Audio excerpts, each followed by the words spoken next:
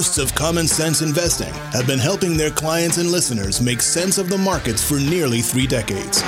Using a conservative, diversified, value-oriented approach to investing, they strive to make you a better educated, well-informed investor. And now here's your host, Eric Whiteman. Well, folks, we just closed out the first quarter of the year, and it was the best start to a year since 1998. Remember 1998? The Dow closed that year out just over 9,100. Today, it's north of 26,000. Interest rates back then were above 8%. Now some of us are cringing at a 4% mortgage, right? The average cost of a new home back then was about $130,000, and the average income was around $38,000. I tell you, we've come a long way over the last 20 years, haven't we? Now, we've just had a great first quarter on back of just an awful fourth quarter. I think things have settled down a bit. The Fed is on hold. They're not going to raise interest rates anytime soon. There's optimism surrounding the U.S.-China trade talks. Unemployment's low. Wages are increasing. All in all, things don't look too shabby to me. But after this huge meal of a first quarter that we just had, my guess is that we need to push back from the table, loosen our belt a little bit, maybe even unbutton, and let this digest a little bit before we move on to the next course. That's also another way of me saying you could see a lot of ups and downs and maybe not a lot of forward progress in the near term. Instead of trying to time the market, listen to the fundamentals of each business that you're looking at and let that be the driver of your decisions. Stay focused on getting value for your investment dollars. With your retirement money, don't play the financial equivalent of musical chairs with the newest, latest, greatest IPO. That business that has no earnings but promises you extraordinary growth in the future. Because when the music stops, you may not have a chair. Welcome to this edition of Common Sense Investing. I'm your host, Eric Whiteman, partner here at the XML Financial Group. Thank you for listening. We have a series of more intimate workshops coming up here in May that I think are really going to be informative as well as fun. We'll be doing 3 in Bethesda, Maryland at Owens Ordinary and 3 more in Tysons Corner, Virginia at Maggiano's. I tell you, I just love the pasta there. Keep your eye out for more details coming in the next couple of weeks. Check out our website, which is xmlfg.com. It's easy to remember. It's XML Financial Group, so xmlfg.com. I said that we may have some indigestion here in the near term. And I say that because although the S&P and the Dow have done well, the Russell 2000, the S&P small cap, the S&P mid caps, and the Dow transports were all down for the month of March and down from the levels that we saw back in February. The longer that this goes on, the more problematic it is for the rally. Just look under the hood of the markets, and it would tell you that we need to add a bit more caution here. Let's take a quick break, and when we come back, I'm going to talk about not 1, not 2, but 3 stocks you may want to look at and do your own research on. This is Eric Whiteman, this is Common Sense Investing, and this is The Break.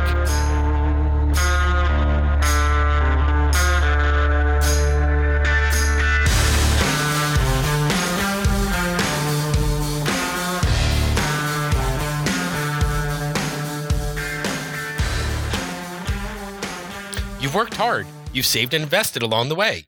Now you want to make sure that all your hard work pays off so you could do what matters most to you, whether it's paying for the kids' college expenses, giving back to your community, or ensuring a safe and comfortable retirement.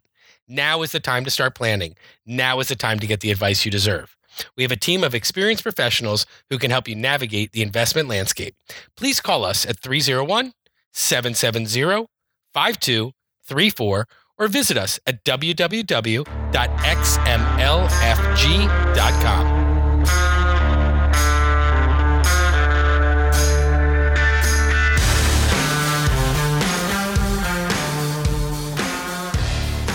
Well, thank you and welcome back to this edition of Common Sense Investing. I'm Eric Whiteman, your host, and I have an admission to make to you. I drive this gas-guzzling beast of a car. I mean, this thing is huge. And the whole time I've owned it, it has never once passed a gas station.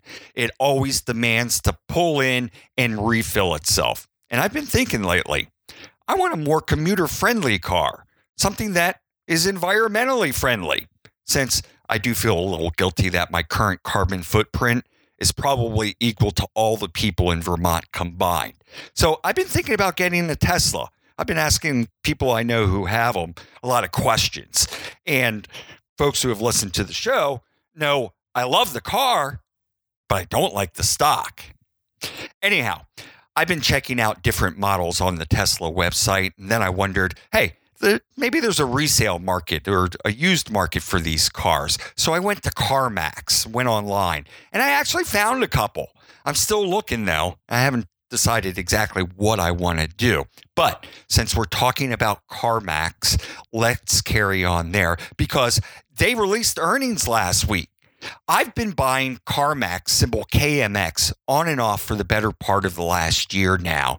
And I think that they just have a terrific business model as compared to the other used car retailers.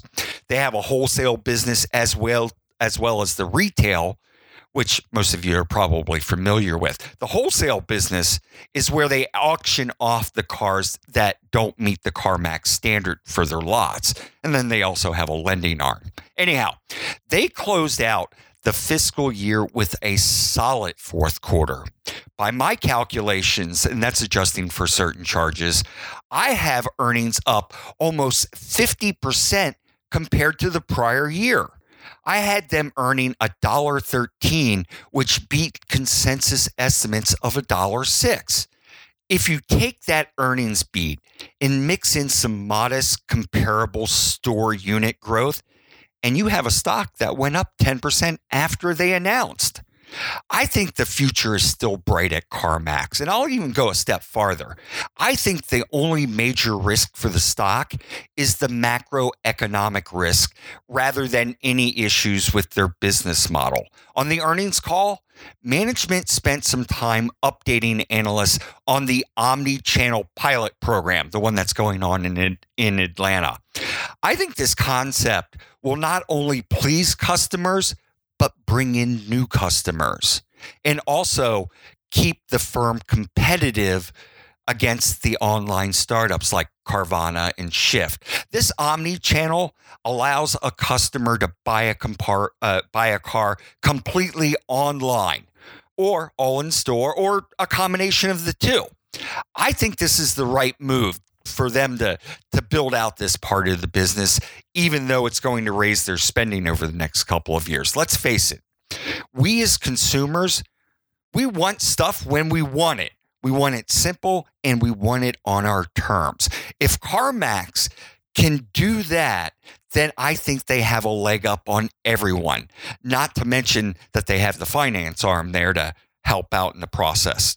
So, good results so far with the omni-channel. Sales have increased by double digits over the last quarter.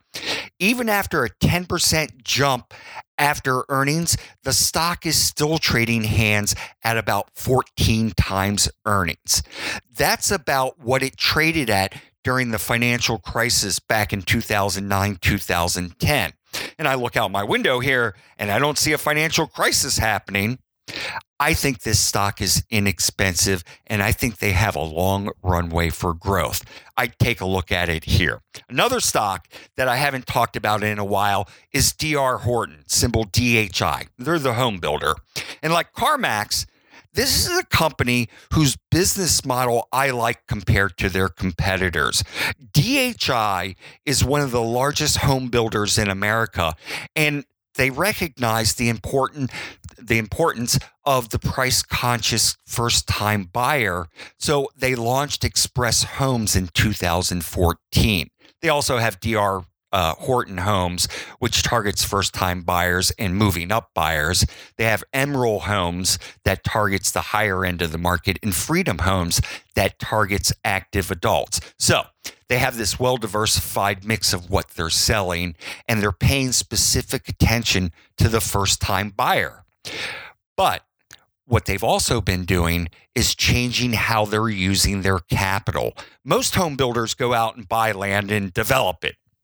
This can take years, and you have a lot of capital tied up in land. Heaven forbid you have the market go down when you're holding all this land because the land gets devalued. What Horton has been doing, and maybe they learned this from Envy Homes, they've been relying more on buying options to purchase land. I think this is a much better way of doing it. Most home builders, in my opinion, are overweighted with owned land right now. DHI, they own about 44% of their land, and 56% is optioned. So if the market tumbles, they can get out. Yes, they'll lose the money that they put up for the options, but they won't be stuck with a bunch of land that's declining in value. So far this year, the home builders have been performing pretty well on the back of renewed optimism in the housing market. And part of this has been because of Lennar, which is another huge home builder, because they announced earnings a couple of weeks ago, and they said they had record new orders through the first 2 months of the year. They said during their conference call that they think the reason is because of a pullback in mortgage rates, which of course affects affordability. Still, when you're looking at the housing data starts, it was pretty tepid compared to unemployment and household formation. My gut tells me it's only a matter of time before housing starts catch up to the increasing affordability. If I can buy DHI under 40 here in anticipation of a strong spring selling season, I'd be a happy camper. I'll leave you with one more. And this one I've talked about over the last couple of weeks. In case you've missed those shows, you can go back and give them a listen from wherever you get your podcast from. It's AMAT, symbol AMAT, Applied Materials. They're the 800-pound gorilla of the semiconductor capital equipment makers. And that's a mouthful. Applied Materials, right now, it's trading around $41, which makes it about 13 or 14 times earnings estimates. And if the analyst estimates are right for the next year, they're calling for earnings to rise from $2.94 to $3.49 per share. That means it's trading at about 11 times next year's earnings, which isn't a king's ransom. Actually, 11 times earnings is about the low end of what it's traded at over the last 15 years. This could be the trough. We'll see. I don't think there's a ton of risk involved at this price.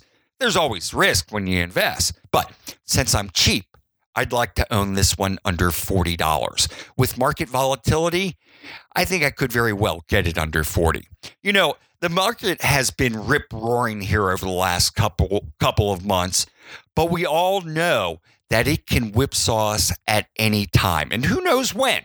Could be next week, next month, or next year. If you're a listener, I'm happy to have a 15-minute conversation with you to give you my thoughts on your portfolio. Just email me at podcast, which is plural, podcast at XMLFG, or give me a call. The number's 301-770-5234. That's about all we have time for today. If you like the show, make sure you share it with a friend. We'll be back next Wednesday. Until then, remember, it's just as important to protect your assets as it is to grow them.